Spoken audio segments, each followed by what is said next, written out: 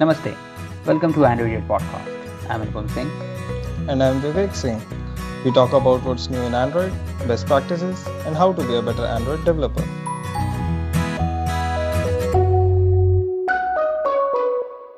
The world is following web in a way. It is also true for the mobile world, be it Android through the JetPack Compose or be iOS through SwiftUI. Everybody is trying to get the declarative programming paradigm right. We also, yes, we understand web is way ahead compared to these no voice mobile platforms, and we are in a way chasing web, but it is a good thing. And today we have Rivu Chakraborty with us. He's an Android GD specializing in Kotlin. He's a published author. You can buy his book from the Kotlin website itself. And he's also a very humble and a regular speaker at all these conferences around the world. And he will be walking us through what is this JetPack Compose in a nutshell. And he will just be demystifying for us what declarative programming in Android is. So Rivu, welcome to the podcast. It's good to have you. Thanks, Anupam. I'm really glad to be part of this podcast. So Rivu, what is JetPack Compose in a nutshell? Everybody is talking about it. Wherever I go, I see articles. I do have some idea, if I will not lie there. So can you introduce what is JetPack Compose to our listeners? Yeah, so basically JetPack Compose is a new way to write the UI. So basically earlier we used to use XML, right? Now how it generally works, it was actually inheritance. Right. Now, if you are familiar with functional programming, then you have probably heard of the term composition over inheritance. Right. So JetPack Compose is based on the same fact. So instead of going with inheritance, custom views, and all those things, here we write Kotlin functions, a simple Kotlin function. So when Compose first launched, they used to call it a pure function. From a developer point of view who is writing the Compose, it looks like a pure function, but it actually is not. There are many effects and all those things are in place. So it's not really a pure function, but it's still a simple function with the annotation. And that actually renders a view, or not a view, a UI, right? And when you want to reuse a UI, say you have created a button, right? And when you want to reuse it or have something on top of it, right? What we do with inheritance, we will call that function. Instead of inheritance, we'll just call that function from another function and we'll pass on some arguments onto it.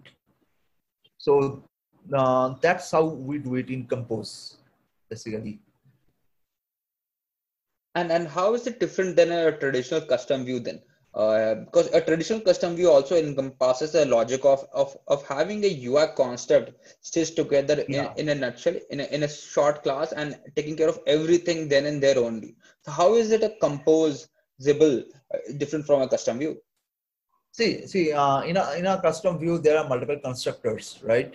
You are actually implementing extending a class, and then you will take care of a lot of things. And a lot of things actually stay hidden inside the class. For example, if you are working with custom view a lot, and if you have used Kotlin for most part of it, you know that you cannot use constructor overriding in custom views, right? Because in some constructor, there is something different that you need to call specifically. So you need to implement all the constructor when you are extending a class for custom view. That's not true for all the views, but for some views. So in Compose, it's basically simply you just have a function instead of a whole class and inheriting that. When you're extending a particular view, you are actually stuck to it. For example, if you are extending linear layout, right, and you still you need some function, some functionality of a button. Say you are trying to build a composite button or something, and you actually need a linear layout functionality. So you are extending linear layout, but you need some function of button. You don't have it. You will have to implement those functions by yourself again, or rather copy it from the button class, right? It's not the case in composition or Compose. In JetPack Compose, you just call two separate functions within one another or separately. It's depending on your requirement, but yeah, you just call two separate functions, you compose them, and you are done. Right. Cool, Rivu. So I understand that instead of wrapping all these functionalities inside a class, we have now wrapped them in individual functions, which you can sort of combine and mix and match according to your requirement, right? Yeah. So does Compose use existing views under the hood, or have they written all this code themselves? No. So they are like they written all the code themselves and they draw on the campus directly. Canvas, sorry, not canvas. They draw on canvas directly. Okay, so like a text component in Compose would not be using text view under the hood. It would directly be writing on It's Canvas. fresh implementation. Okay, got it.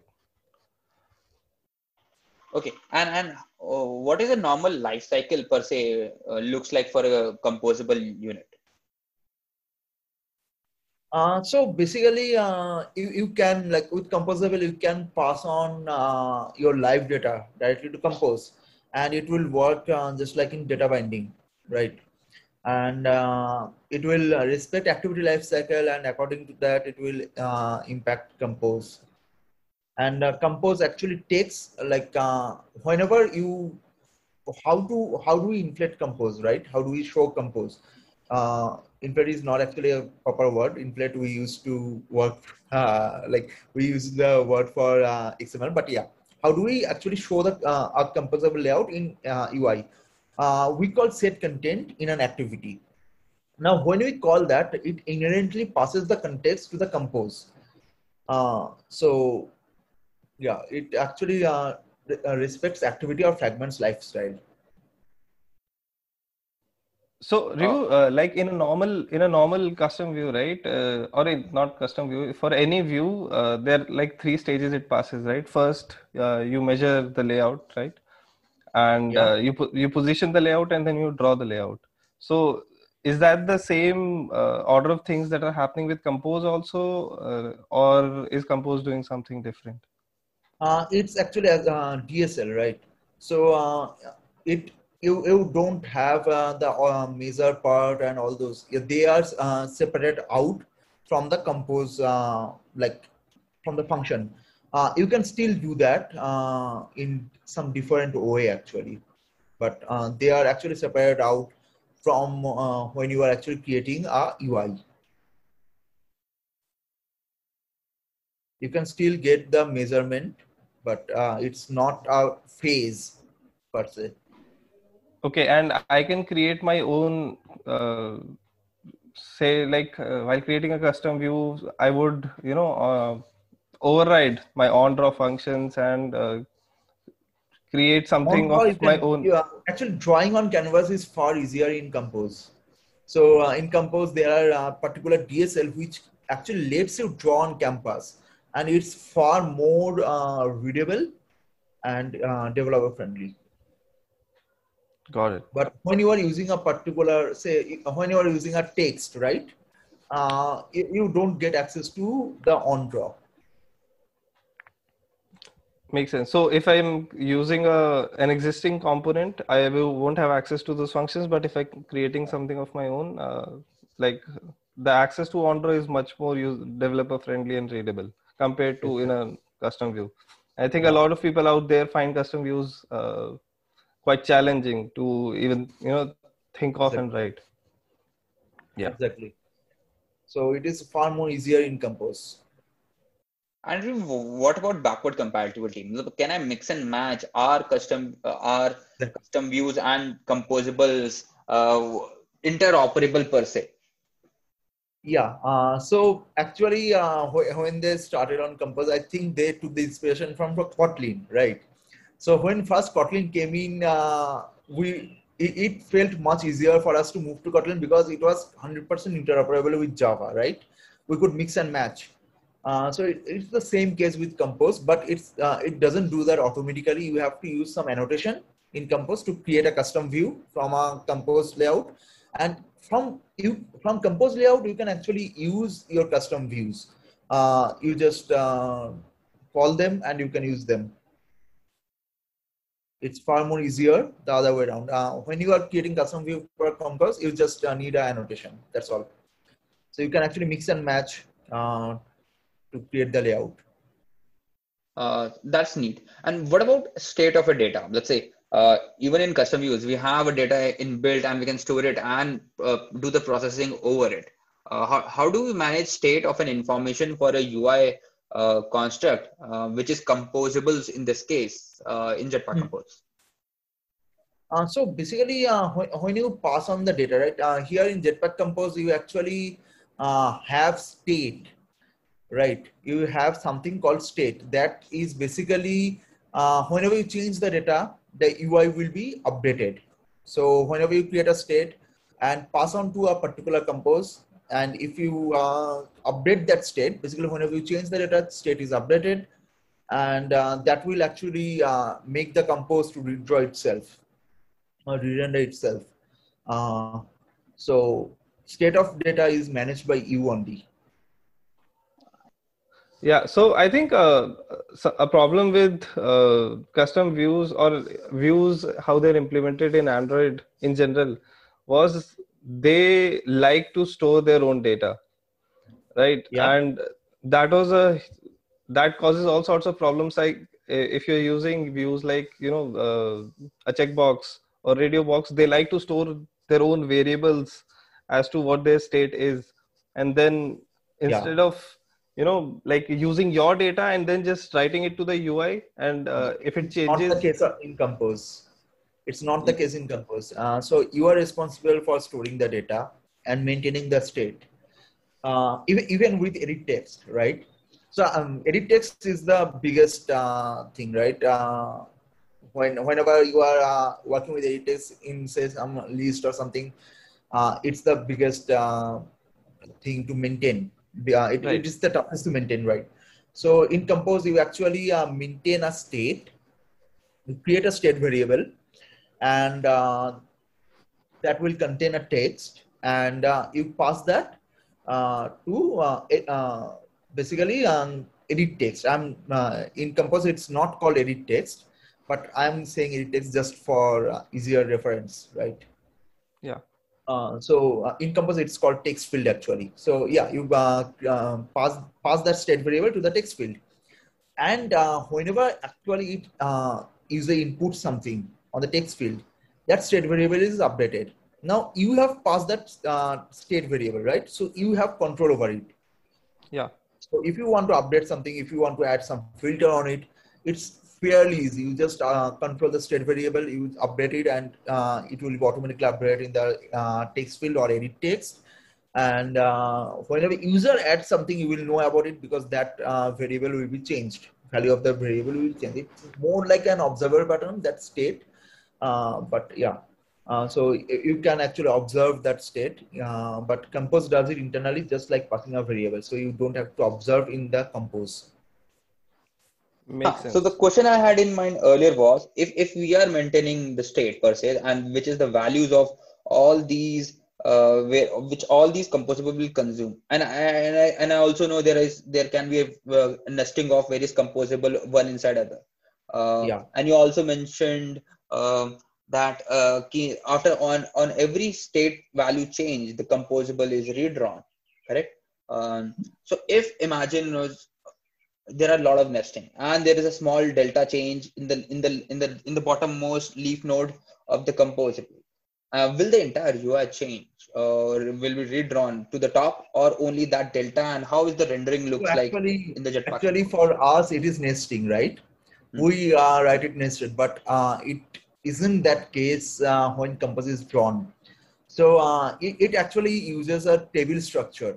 So in my earlier talks in Jetpack Compose, like when Compose was in pre-alpha stage, I gave a few talks on that.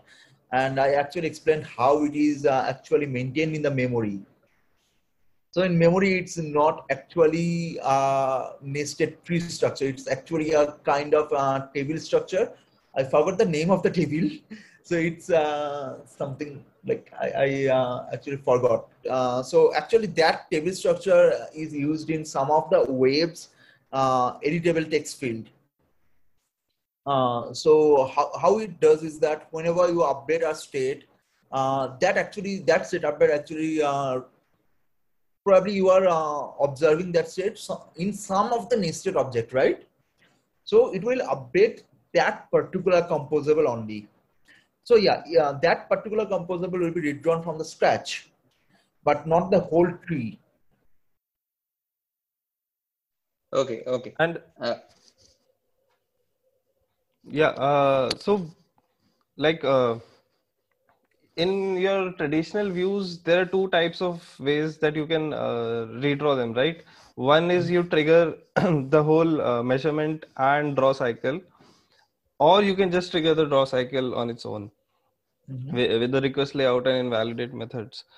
And obviously that is to preserve CPU cycles. If you don't need remeasurement, you don't want to remeasure the whole thing again. So in Compose, do I tell, okay, if this state changes, I want to remeasure and redraw, or or if this state changes, I just want to redraw, or how is it? Yeah. So that is actually pretty simple to do. So basically, the measurement part of it is taken care by modifiers. So how do we do it in XML? We pass on the width, we pass on the height, right? Even if we are using custom view, we pass on some width or height. And in Compose, we pass on modifiers. We pass on width and height, required width and height as modifier. So if modifier was dependent on some state, right? If modifier has a particular function for width, height, and measurement part, basically for everything in measurement part, they have different functions. So if you are using some of those function, and if that function is dependent on a state, then it will do the measurement part again while redrawing. But if you are if the modifier is not dependent on state, or if the width and height is not dependent on state, the Compose will just do the redraw part, not the measurement part.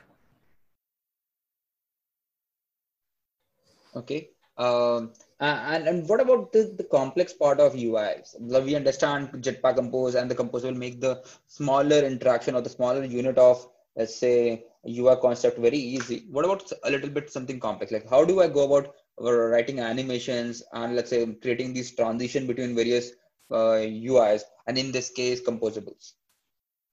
Yeah, so it's again fairly easy. So as I said, you pass everything as a parameter. You can, and everything is state. You can control as a state. So it's actually fairly easy in Compose. So Compose has animation transition API, and moreover, it's easier to write your own as well. For example, if you want a particular view to expand, right? A simple example, you want to a particular view to expand as it through some time. So you can actually write down a timer or a countdown, and based on that, you can update the state, and based on that, that view will expand. And it's similar for alpha. You want the fade away effect. It's easier. You just pass on the alpha parameter as a modifier and create the state. And as the countdown proceeds, you reduce the alpha, and that way it actually fades out or fades in. Now, there's also animation API. For example, when you want to do some complex animations, and they are also really easy to use. They have callbacks based on the which animation API you are using.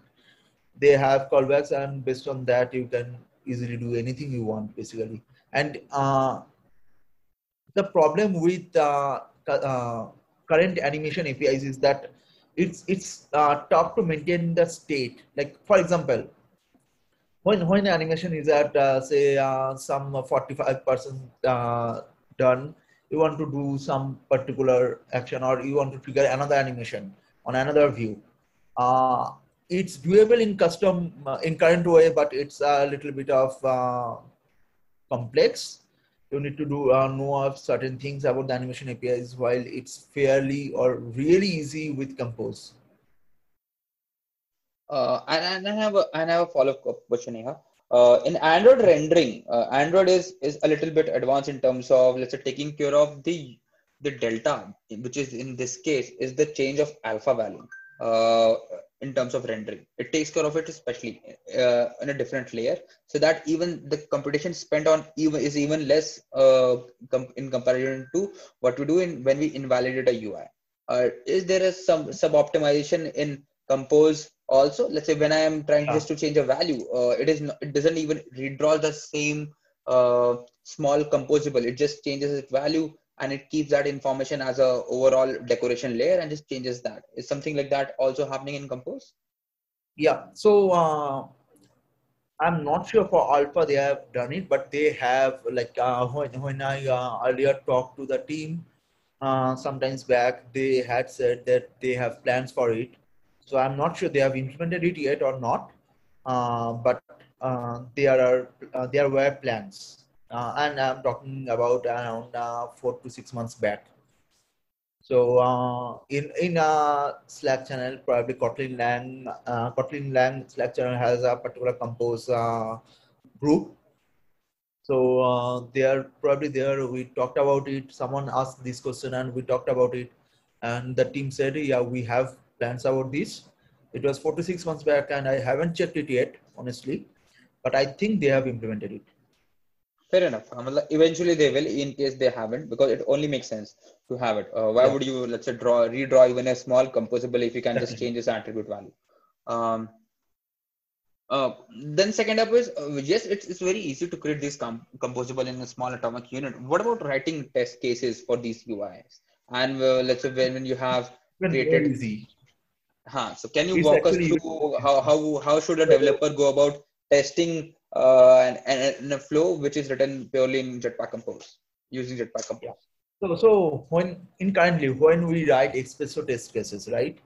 Or basically for UI, we mostly use Espresso, right? Unless you are using Robo Electric, most of the Android developers are using Espresso. Now, the problem with Espresso, which I didn't like, is that when you are actually writing UI test cases, you are not only writing UI test cases, you are actually writing integration test cases, right? So if you are smart enough to use mock web server, then you are not actually testing server backend as well, but otherwise you are also testing backend. And when our test case actually depends on what the view model actually passes as data, what the repository is doing, and everything is integrated as one. Now it's good to have integration test cases, but it's not always our intention, right? We just want to test that, hey, if we update the state from this to that, UI should be updated like that, right? It's easier with Compose. You can just, as I said, you can pass the live data as a parameter to the Compose. I'm using live data as example. You can also pass RX. You can also pass something else, for example, state flow. All these are supported in Compose. So as you can pass them in Compose, you can actually mimic the state update, just like your unit test. You can create a mock live data and you can post your own updates that you want to test, and you can write test cases that it is shown. But yeah, again, device is needed, or emulator is needed in this case, since you are actually testing the UI. So yeah, it's fairly easy, and it's just like, it looks more like unit test cases rather than current Espresso test cases. So like coming from, a test case environment where I'm using Espresso to write, like you mentioned, we have written certain integration tests. I don't think I've ever written a UI test which is similar to unit test for a view unto itself, because that was never a requirement. We did have like a mock server running. We actually used OK Replay, which is a library from Airbnb to sort of record our network calls and then replay them and test a UI based on them. So coming back to Compose, will my experience of working on Espresso come and help me in writing these test cases for Compose, or is it something that I'm gonna have to learn from scratch? espresso experience will come in handy. Say what we write in UI test cases, right? This text is present in the view, for example, or in a list we check if our list is drawn, say that particular item is visible, right? So this kind of experience is needed for Compose, because it looks like unit test cases, but it's still, you need to check that this view is present or this view is hidden or that particular text is present. So in that way, espresso experience will come handy. But mock web server or fake web server is not needed, since it's not an integrated test. You can do integrated test, but when you are testing the UI, it's more like unit test cases. So all the mocking of server and nothing is needed. You just mock the live data or RX or state flow, whatever you have. Basically, you mock the state and you can write the test cases. Basically, both experience from writing current JUnit test cases as well as writing espresso test cases will come handy when you are working with Compose. Okay, makes sense. And you don't have to learn like a lot of things for writing test cases in Compose.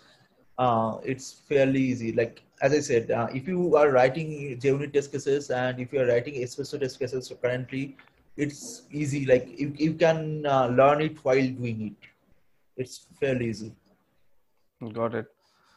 And Rivu, like, say I am a newbie, I'm just, starting up with Compose. What are, the best practices that you would suggest me to follow, and what are the pitfalls that you would suggest me to avoid? Yeah. So be cautious about state. So state, as I during the all previous minutes we talked about state, and it really sounds really great tool, but it can actually render an infinite loop. And I am telling you this because I fall for it while writing my own demo on Compose. So I am writing Compose demos since it was in pre-alpha, and since it came to alpha, I have actually one in GitHub hosted. So with each update, I am updating that, and during one update, when I tried to update that, I actually fall for it. It actually rendered an infinite loop in Compose. So in infinite Can you loop, elaborate? Can you elaborate a bit more that how you fell into that infinite loop trap? How exactly it happens?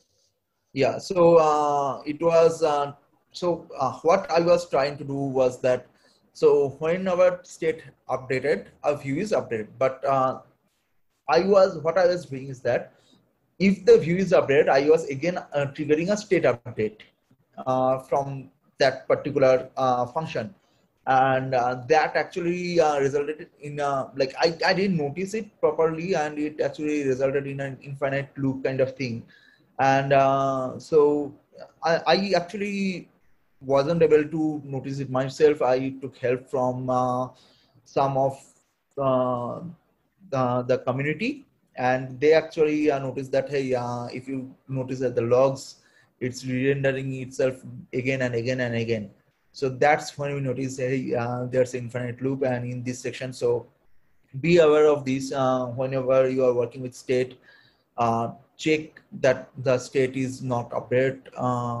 Like there is a not nesting of state updation. So if a view depends on a state, try to not update the state from inside the view. So it will actually trigger infinite loop. And apart from that, follow like don't. Try to use or reuse the system ones, and for list, don't go for loops. So when Compass first came out, there was no support for list. So many people actually use for loops, even me, because there was no other option. Use for loops to actually create the list, but now they have really great support for list. They have grid support, they have list support, and they're still working on it, improving it. And the current list API looks lazy column, it's called.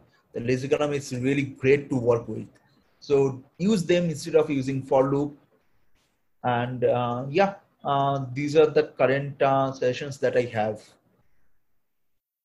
Got it. And also, like, is there a drop-in replacement for recycler views? Like, I don't think we have covered that part in Compose.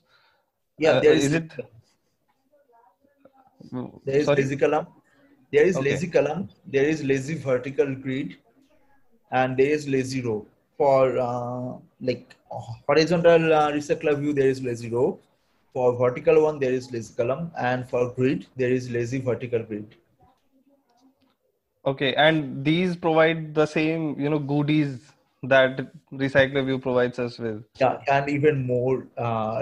It really becomes a joy to work with these APIs.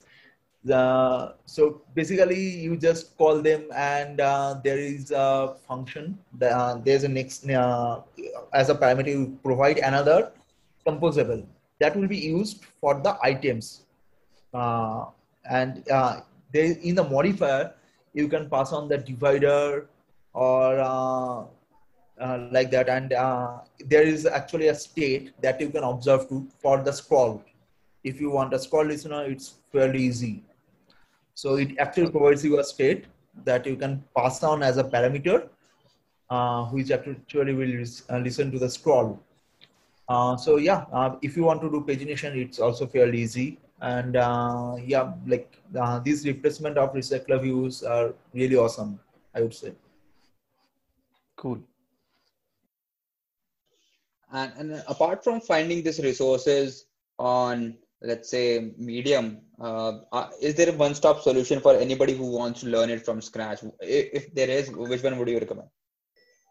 Yeah, so actually, Compose has a newsletter, not by the JetPack Compose team, but Mark Murphy, if you know him, and some other people actually created a Compose newsletter. So you can subscribe to that, and a lot of people actually post a lot of new things in Compose, especially with current Android dev challenges going on. A lot of people are actually posting a lot of things, and in the Compose newsletter, they do the refinery and then post it. So you can actually subscribe to the Compose newsletter. It's really awesome. And apart from that, you can go to docs. So Compose docs I would say it's better than previous Android View docs. So you can actually refer to them. There is also some I forgot the name, but Code Lab. Yeah, sorry. There is also some Code Labs that you can use to start learning it. And there are a lot of repos in GitHub. A lot of people have made demo.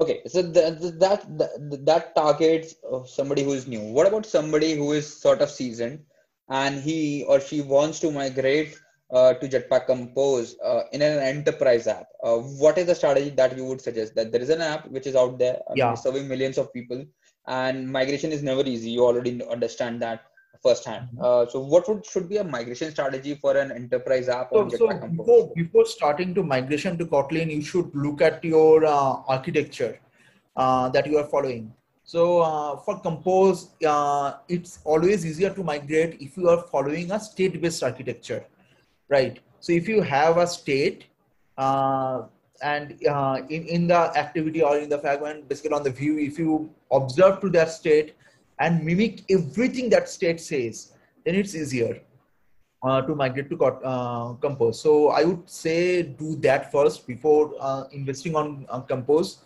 Invest on your architecture to migrate to a state-based architecture if you are not already on it. If you are on a state-based architecture, check that there is a central one state that actually manages everything in your view, because a multiple state might become cumbersome in Compose, cumbersome in Compose. And apart from that, also like while trying to implement Compose, try to do it screen by screen, like one screen you completely migrate to Compose, and so that's how it will be easier. And with the background, with the support for views in Compose, you can use that. So you can gradually move to Compose. You don't have to rewrite your entire app. So yeah. That's the migration session I have, and actually we are following that in our organization.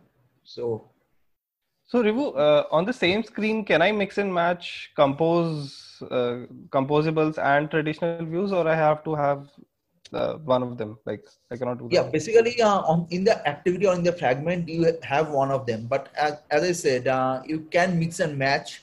So you can, from a composable, you can create a custom view with the annotation, and you can use that as in your XML in some screen, right? So Okay. you can mix and match. But on the from the top, it will look like you are using either XML or you are using Compose. But within that, you can actually mix and match.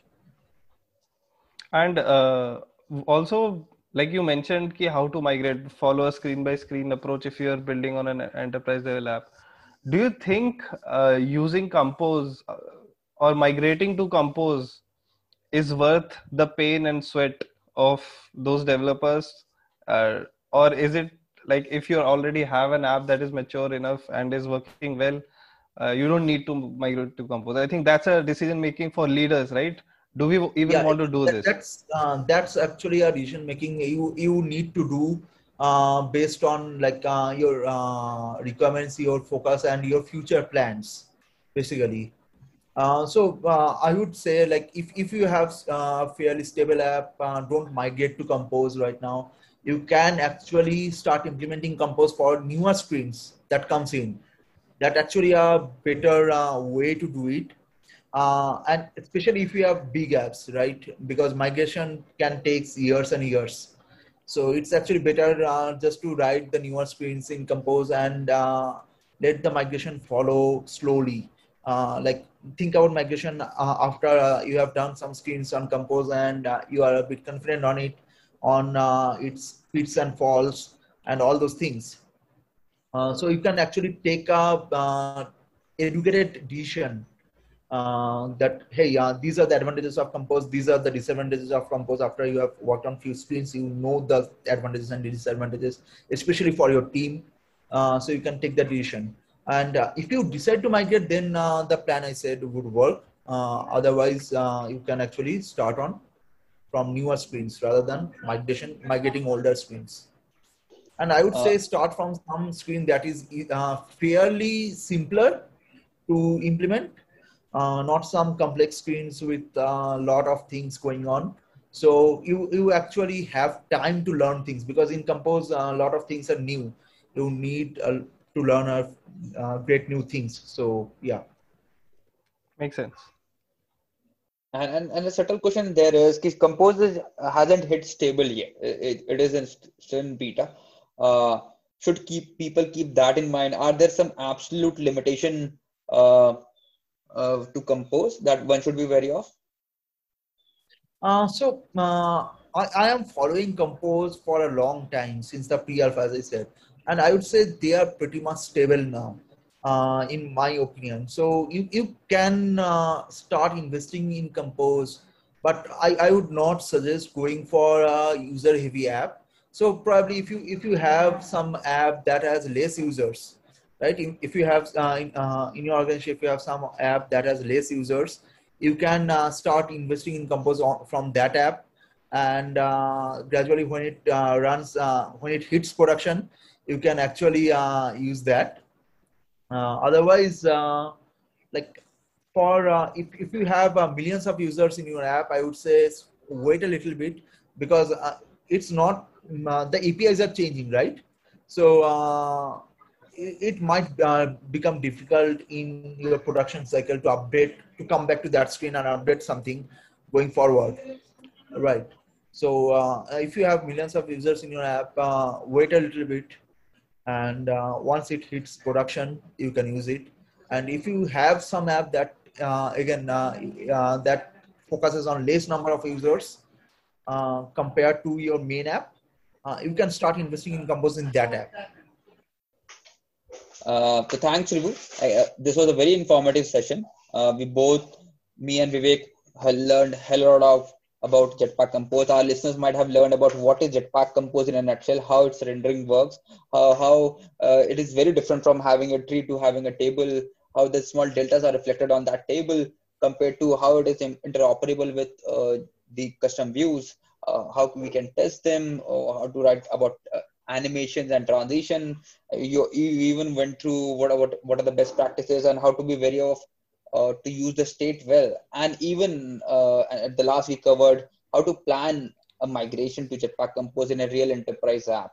So this was a very informative session, I guess. Vivek, do you have any other questions for Rivu? No, I think Rivu, took care of everything I had in mind. So it was an absolute pleasure to have you, Rivu, on our annual podcast. We hope to see you many times in future also. Thanks for your time. Cheers. Thanks again. Cheers. Cheers.